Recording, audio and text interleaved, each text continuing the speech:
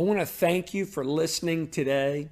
If you have not subscribed to our podcast, please do so and feel free to rate and review us as well. If you live nearby and do not have a church home, we would love for you to come visit us here at Fellowship Bible Church in Jacksonville, Texas.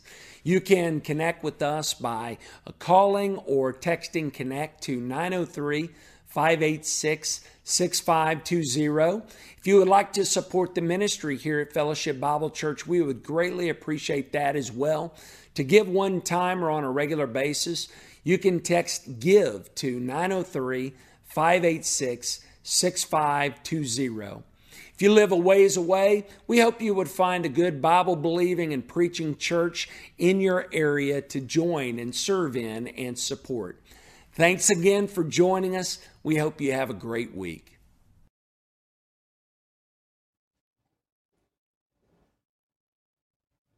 What are the qualities you look for in a leader?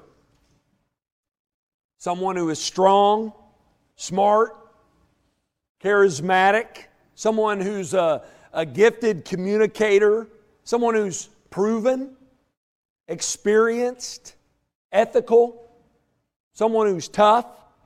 Many of us have been led by some great leaders and some not so great, right?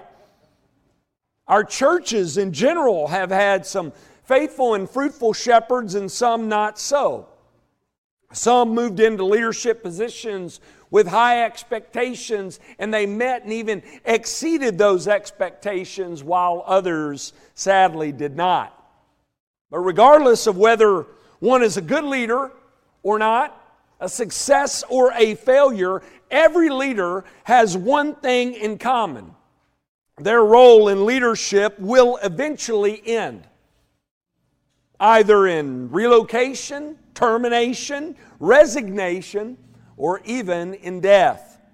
If you have your Bibles, turn to Judges chapter 3. We are continuing our study through the book of Judges, and today we start the second section of the book after the introduction, which is the heart of the book, that focuses in on stories of the leaders of God's people during the period of the Judges. We have spent the first 3 weeks in chapters 1 and 2 focusing on the introduction in the book, and today we begin focusing on the judges for which this book is named. And while the judges in our story today, this morning, are some of the best in the book and are used by God to provide rescue and relief and peace and calm to God's people who are surrounded by enemies and animosity, their leadership is only for a moment, only for a time. It comes to an end.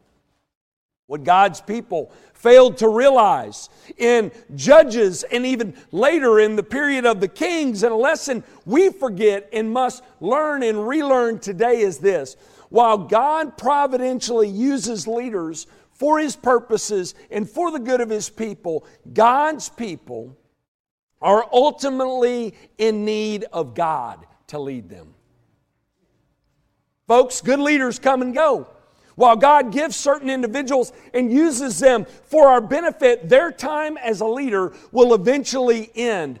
Our wagon must not ultimately be hitched to any one person. There was a huge church led by a faithful shepherd for over 40 years. After he retired, the church brought in another godly leader, but not the caliber of the previous preacher, so folks began to leave by the hundreds. A classic example of people having their joy hitched to the wrong wagon.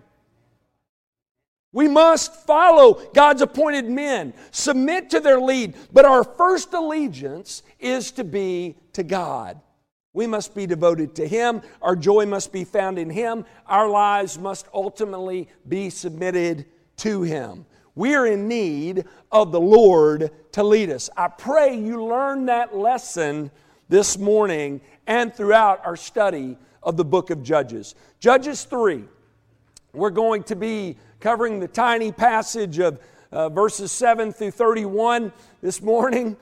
Buckle up. Next week we're covering both chapters 4 and 5, okay? Longest section of Scripture I've ever covered. So pray for me this week. In prep time, pray for yourselves.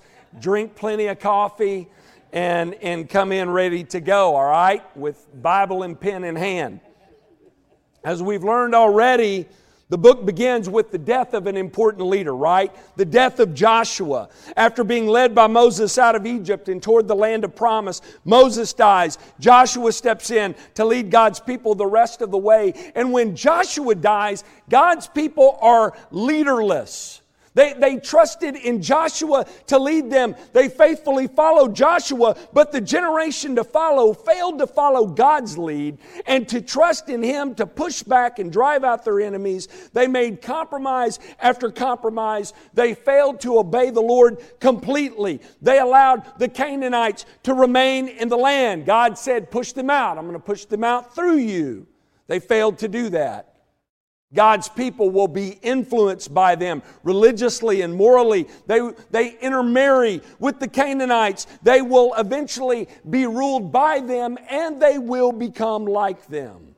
That's where God's people are headed in this book. But while the tone is dark in Judges, there are tons of lessons for us to learn from God's people's failure and from His work providentially through their leaders. Again, the lesson here is that people need the Lord to lead them. People need the Lord to lead them. There are several reasons given for this. First is this: people need the Lord to lead them because their sin is great. We need the Lord to lead us because we're sinners. Look at verse 7 of Judges 3. And the people of Israel did what was evil in the sight of the Lord. Get used to that. You're going to hear it a lot. They forgot the Lord their God. They served Baals, the Baals and the Asheroth. Skip down to verse 12. And the people of Israel again did what was evil in the sight of the Lord. Here on two separate occasions, we're told God's people did what was evil in the sight of the Lord. They did evil, verse 7. And then again, did what was evil. In verse 7, we're told they forgot the Lord and served the gods and goddesses of the Canaanites. These popular pagan beliefs and godless sexually immoral practices were appealing to the Israelites, and as a result, they gave themselves over to those beliefs and practices and did evil in the sight of God. Now, we have said already that while idolatry like this is a bit foreign to us, believe it or not, we are more like these people than we care to admit. We too are easily duped into believing the lies that come from our world that say there is happiness to be had in life and it's found in this or in that, in created things rather than Creator God. We believe there is happiness to be had in the idols of this world. We're easily lured away by the immorality we witness in our world that our flesh believes brings pleasure and true happiness. In Judges 7, when it says they forgot the Lord, that word forgot does not mean they failed to remember who God was and the stories of His great work of redemption. It just means they stopped acting upon what they had been told about Him. In Scripture, when it says God remembered their sin no more, doesn't mean He forgot. He just chooses not to act upon what He knows because He is a God of mercy and grace and love. Same idea here. So, to say the Israelites forgot God is to say they were no longer being controlled by, led by what they knew about Him. Have you forgotten God? Maybe you've grown up in the church, you've heard stories from Scripture about His person and work, but you're not acting upon, you're not being led by what you know. You believe and trust more in what the world has to say rather than what God has said in His Word.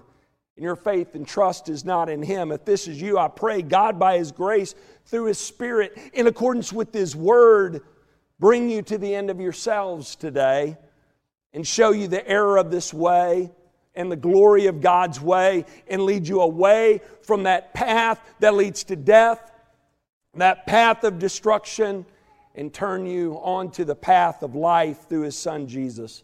We, like the Israelites, we drift continuously, and we're in constant need of revival, believers, from God. We need it. We need to be reminded of these truths about Him, which were at one time vibrant and real. Maybe they become dull and uninspiring to you today. It was Timothy Keller who said this. Look at this quote. Our hearts are like a bucket of water on a very cold day. They will freeze over unless we regularly smash the ice that is forming. Though we know truths about God, we can very easily lose the sense upon our hearts of their reality. We know them, but we don't taste or see or feel them. Therefore, other things, idols, become more real to our hearts, and we serve them instead. What's the remedy? The remedy, according to Keller, is to reverse our heart forgetting. In other words, remember. Remember God's person and work. It must be the central focus of our hearts and lives. We must fill ourselves up with more and more of God. We must be devoted to the study of His Word. We must be committed to sit under the preaching and teaching of His Word. We must commune with Him regularly in time spent in His Word and in prayer. We must preach the truths of God to ourselves until our hearts believe it. We must be disciplined for the purpose of godliness. We must make it a regular practice to smash the ice forming around our sinful hearts. We must regularly express our great need of God's grace to be who He has called us to be. We must believe in faith that God will give us the grace we need to live for Him. Because our sin is great, we are in need of the great grace, the great Word, the great leadership of our great God to live great lives for Him and for His glory. That's what we need.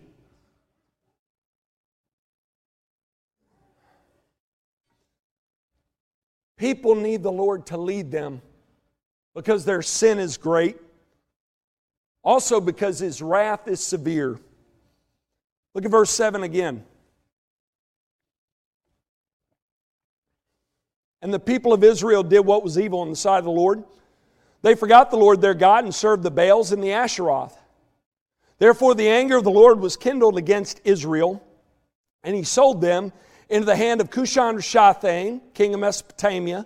And the people of Israel served Cushan-Rishathaim 8 years. Skip down to verse 12. And the people of Israel again did what was evil in the sight of the Lord. And the Lord strengthened Eglon, the king of Moab, against Israel, because they had done what was evil in the sight of the Lord. He gathered to himself the Ammonites and the Amalekites and went and defeated Israel. And they took possession of the city of palms. And the people of Israel served Eglon, the king of Moab, 18 years. So notice here twice we are told that the people of Israel did what was evil in the sight of the Lord, and the Lord punished them for it. How did He punish them? He used their enemies as instruments of His judgment. Notice God's hand in the punishment of His people. We're going to see this again and again. We're told the anger of the Lord was kindled against Israel, and He sold them into the hand of Cushan-Rishathaim. Verse 12, the Lord strengthened Eglon, the king of Moab, against Israel, while the Mesopotamians and the Moabites were to blame for their wicked treatment of God's people. God is very much using these wicked nations as instruments of His wrath to carry out His judgment. Cushan was a wicked leader. Rishathaim is a nickname for him. You know what it means? Double wickedness. He's not just wicked, he's doubly wicked. And Eglon, the fat king of the Moabites, that's in Scripture, I'm not being mean. He's also used as an instrument of judgment. God is working in this way. Here, but it's not unique. Here, God works in this way throughout the book of Judges and all throughout the Word of God. In both Testaments, Old and New. We learn here that sin angers God. He takes sin seriously. He deals with sin severely. And at times, the way He deals with sin in the lives of His people is by using their enemies as His instruments of judgment. They're not off the hook, though. He'll judge them as well and punish them. But folks, this right here is good reason for you and me to express our great need for the Lord to lead us. God is the author of history. He is the sovereign of the world. He is the sovereign to such an extent that He uses powerful enemies as pawns in His hand. The most wicked rulers are pawns in the plan and in the hands of God. How about that? We need to follow Him. Proverbs 21:1 says, "The king's heart is a stream of water in the hand of the Lord. He turns it wherever He will." Don't fret when evil men step into positions of power. God is sovereign. That's how our God works. Kings are pawns in His hand. While they exert their will and are responsible for the wicked things they do, God works in and through them, using them for His purposes. Why wouldn't you want to follow a God like that? Why wouldn't you want Him to lead you? Next point. People need the Lord to lead them because God's grace is amazing. Let's first look at the salvation He provides for His people through Othniel. Pick up reading with me, Judges chapter 3, verse 9. "But when the people of Israel cried out to the Lord raised up a deliverer for the people of Israel who saved them, Othniel, the son of Kenaz, Caleb's younger brother. The Spirit of the Lord was upon him, and he judged Israel. He went out to war, and the Lord gave Cushan-Rishathaim, king of Mesopotamia, into his hand. And his hand prevailed over Cushan-Rishathaim, so the land had rest 40 years. We have said that God's judgment is His mercy. We certainly see that here. His people, Israel, did what was evil in His sight, forgot the Lord, served the gods and goddesses of the Canaanites. So the Lord was angry with them, sold them into the hand of their enemy, the king of Mesopotamia. And instead of the Lord just leaving His people alone in their wickedness, He letting them prosper, He punishes them and He enslaves them until they cry out to Him. That's grace. They cry out to Him in their misery, and He responds by sending a familiar judge from Judah, Othniel, the nephew of Caleb, the husband of his daughter, the leader of Judah, who in chapter 1 led God's people to victory over another group, Kiriath Sefer, right? Over another wicked leader in his army. Othniel looked the part. Of all the judges, he most looked the part. He's in Caleb's family, right? He's from the tribe of kings, from the tribe of Judah. He's probably the closest thing we get to a Moses or a Joshua in Judges. He was impressive. He looked the part. After crying out to the Lord graciously sent them His best judge to deliver His people and bring rest for 40 years. Think about that. They deserved 40 years of judgment for their wickedness. God gives them 8. In return, He gives them what they come nowhere close to deserving. 40 years of peace. Grace. This is 5 times as long as the punishment God brings. Our God is a God of grace. When we truly repent, when we turn from our wicked ways and look to Him, He brings, and we trust in Him, trust in His Son for salvation, He brings renewal and restoration. He shows unmerited and undeserved favor in ways no one else has. It's amazing when you look at it. Many have argued that God is presented in 2 ways in Scripture. God of the Old Testament's an angry God of wrath. The God of the New Testament, a God of mercy, grace, and love. No. He's a God of wrath and judgment, and a God of mercy and grace and love from Genesis to Revelation. He's the same yesterday, today, and forever. I would argue that in the book of Judges, while God's judgment against His wicked people is often what's emphasized, it's His grace that shines through in this book. Well, while Othniel seems to most resemble what a Savior for Israel was to look like, God also used unlikely and more obscure men to deliver His people as well. He used a left-handed Benjaminite and an unknown foreigner as instruments for His purposes. Let's first talk about Ehud. We're told after God's people, Israel, again did what was evil in the sight of the Lord strengthened Eglon, the king of Moab, against Israel. The people of Israel served Eglon 18 years. So notice God's judgment is increasing, right? It goes from 8, He more than doubles it, to 18 years. His judgment's getting more and more severe. Eglon was the king of the Moabites, longtime enemies of Israel. He also joined with neighboring enemies, the Ammonites and the Amalekites, to defeat them. Quick history lesson. The Moabites had a scandalous beginning. After barely escaping, the wrath of God brought down on Sodom and Gomorrah. Lot and his daughters fled to a cave in the mountains of Zoar. Remember, his wife didn't make it.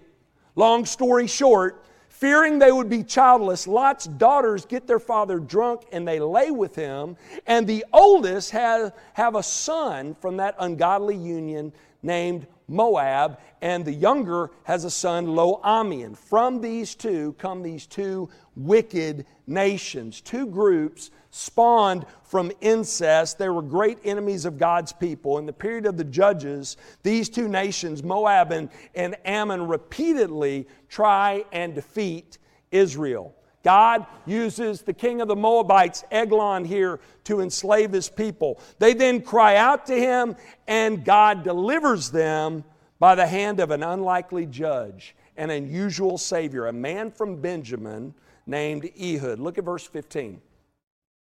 Then the people of Israel cried out to the Lord, and the Lord raised up for them a deliverer, Ehud, the son of Gera, the Benjaminite, a left-handed man. Now this is unique. Ehud, unlike Othniel, was an unlikely deliverer of God's people. He was from the tribe of Benjamin, and he was left-handed. Now, we don't think much of that in our day. We have a lefty in our house, our youngest, and we think it's a cute, quirky, unique feature about her. But things were different in this day. Using your left hand was not encouraged, it was discouraged. Some argue that Ehud might have been disabled in his right hand and was forced to use his left. We don't know that for sure, but God is going to use this feature to deliver His people. We have said in the past that God's providence is unique. It's surprising sometimes the way in which He works and the way He's ordered things. We certainly see that here. God calls and uses unlikely people, works through unusual circumstances to accomplish His purposes and to show He is in control. Let's keep reading. Verses 15 and 16. The people of Israel sent tribute by Ehud to Eglon, the king of Moab. And Ehud made for himself a sword with two edges, a cubit in length, and he bound it on his right thigh under his clothes. These details are important. Don't just pass over them. We're going to witness here the providence of God in delivering His people. God's people, Israel, were enslaved to the Moabites, and so Ehud, a Benjaminite, is sent along with others to give tribute to Eglon, and he has other plans for this king when entering into his presence. He makes for himself a sword with a double edge, which is significant. A sword like that would be able to effectively penetrate his enemy. And the fact that Ehud was a southpaw, a lefty, was also significant because he hid the sword under his right thigh instead of his left thigh, which is why he was able to slip that weapon past the guard of the king. They weren't looking for a left-handed assassin. Okay? Verse 17. And he presented the tribute to Eglon, king of Moab. Now, Eglon was a very fat man.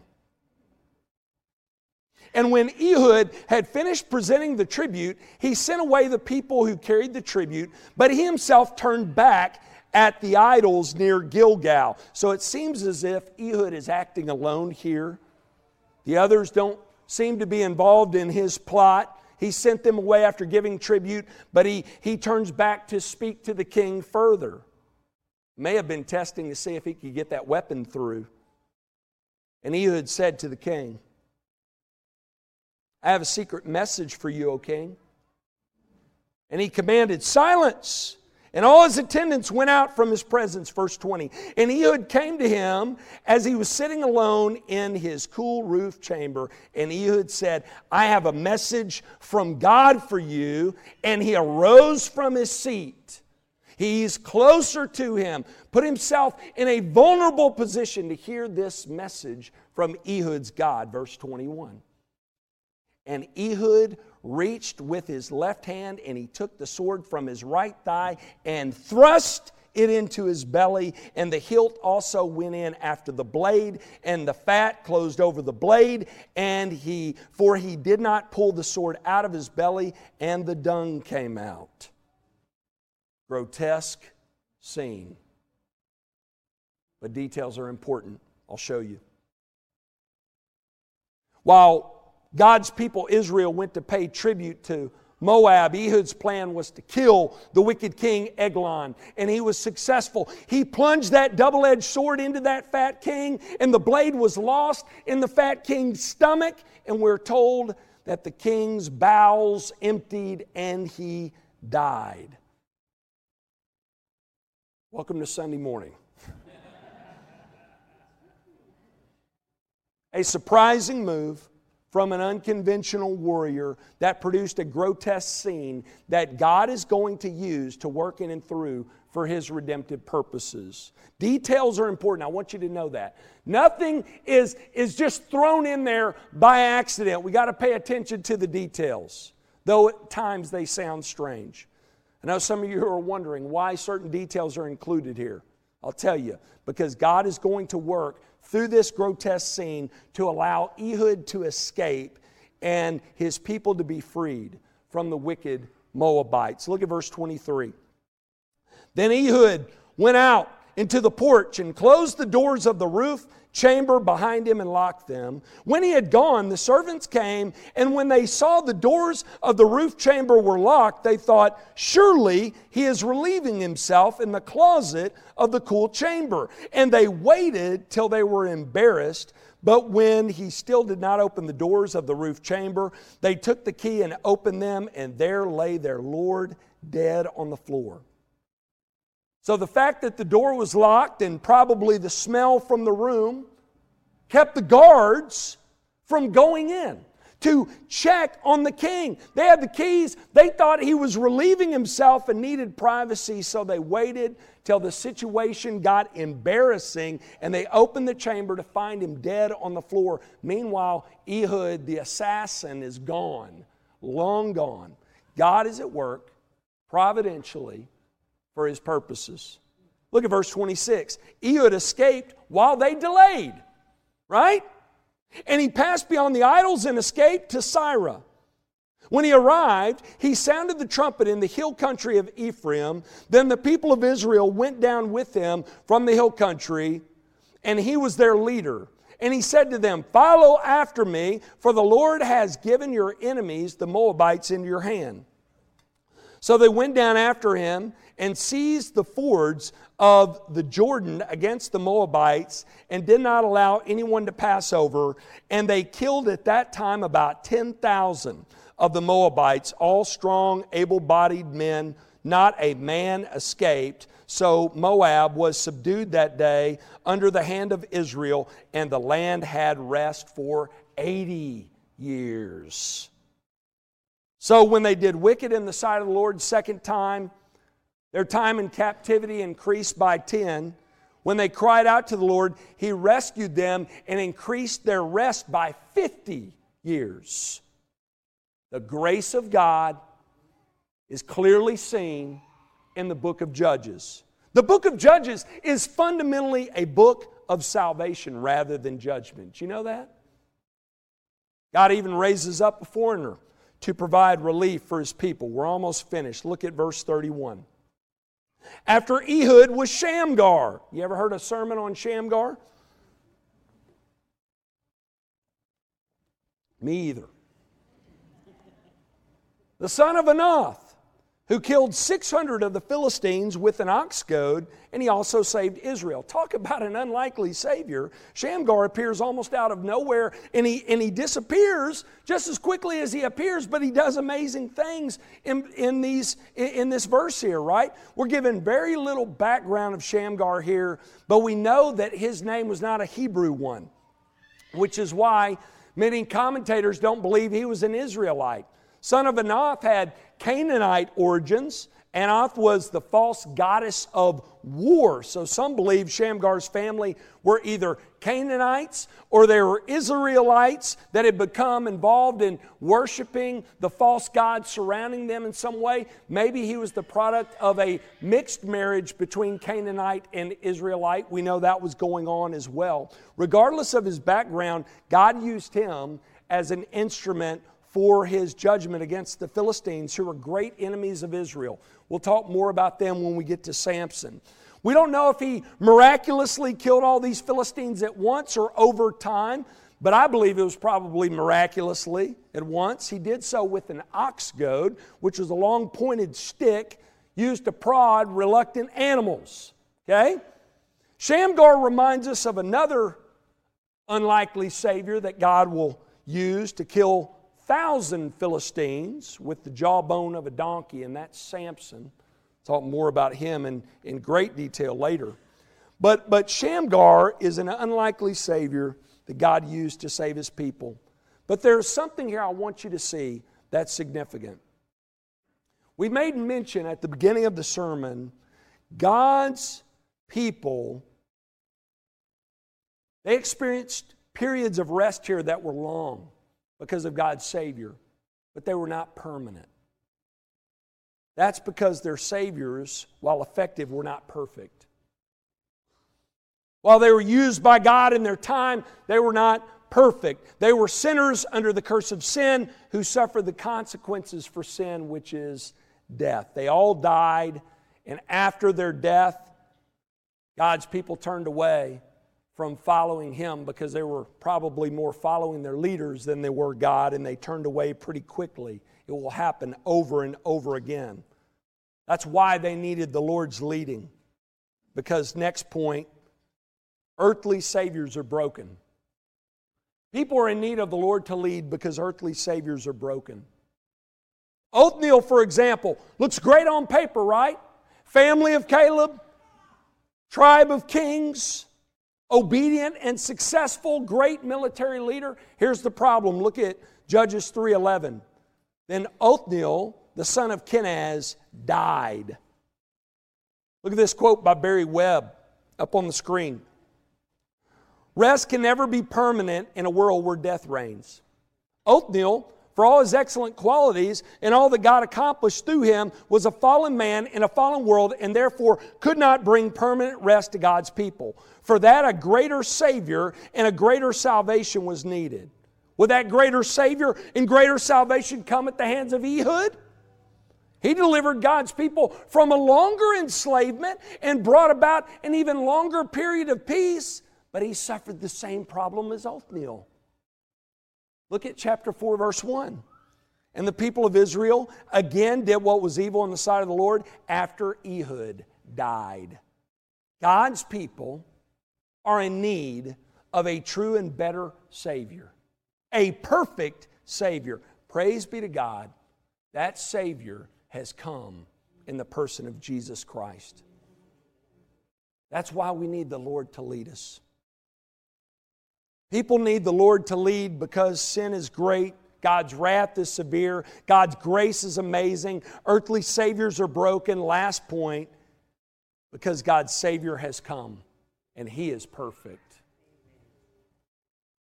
While Othniel brought God's people 30 years of peace and Ehud 80 years of peace for the work they accomplished in salvation, Jesus Christ, get this, He brings eternal peace for the work He accomplished through His life, death, and resurrection. When God's people, Israel, what they needed in order to enter into God's rest fully and completely and for all eternity was a leader who was perfect, one who would never die, one who could break the vicious cycle of sin and self-destruction by dealing with their sin once and for all. The good news for us, that leader has come. Beyond Othniel and Ehud, there is Jesus. And the question I want to leave you with today is, have you entered into the rest that He has provided? Have you entered into Christ's rest? Have you forsaken your sin? Are you trusting in Christ alone for your salvation today? If not, here's your invitation this morning. Turn from your sin, believe on the Lord Jesus Christ, and be saved. Let's pray together.